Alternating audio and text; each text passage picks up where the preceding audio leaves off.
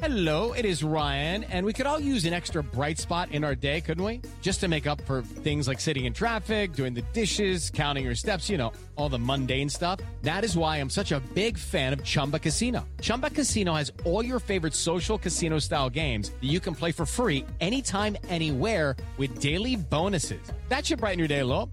Actually, a lot. So sign up now at ChumbaCasino.com. That's ChumbaCasino.com. No purchase necessary. VGW Group. Void where prohibited by law. See terms and conditions. 18+. Hello, and welcome to This Day in History. Here's what happened on February 22nd.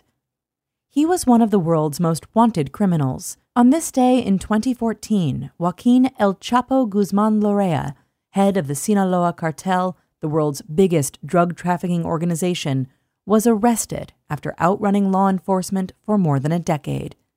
Guzman had been the target of an international hunt since 2001, when he escaped from a Mexican prison where he was serving a 20-year sentence. Surprising fact, Guzman would not stay incarcerated for very long.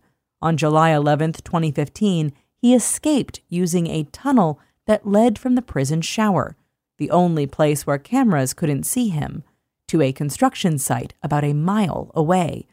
He was captured again 6 months later and was extradited to the U.S.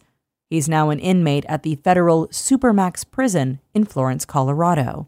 Also on this day in history, in 1732, George Washington was born.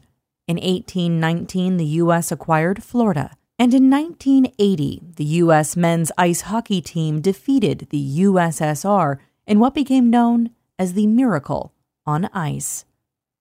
That's all for today in history.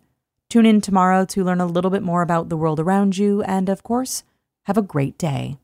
Don't forget to check out History This Week, the podcast This Day in History fans love.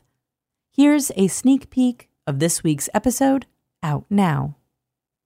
History This Week, February 15th, 1965. The students decide to post sentries around the hall. 3 days ago, they left the University of Sydney to travel to more rural places, trying to understand the state of Aboriginal rights in their country and to stand up for equality. They're calling it the Freedom Ride.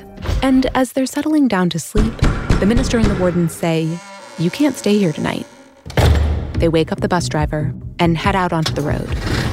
It's late at night, but then a truck pulls up alongside the bus and crashes into its side.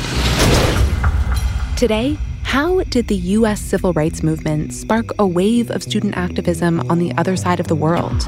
And how did this dramatic confrontation on the road help catapult this student protest to national importance, changing laws and lives in Australia? I'm Sally Helm, and this is History This Week. Subscribe wherever you get your podcasts.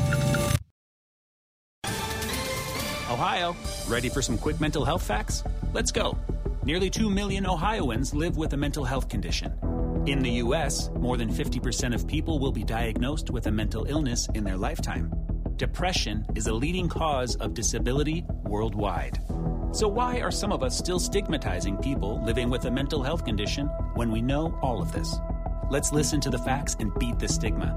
Ohio, challenge what you know about mental health at beatthestigma.org.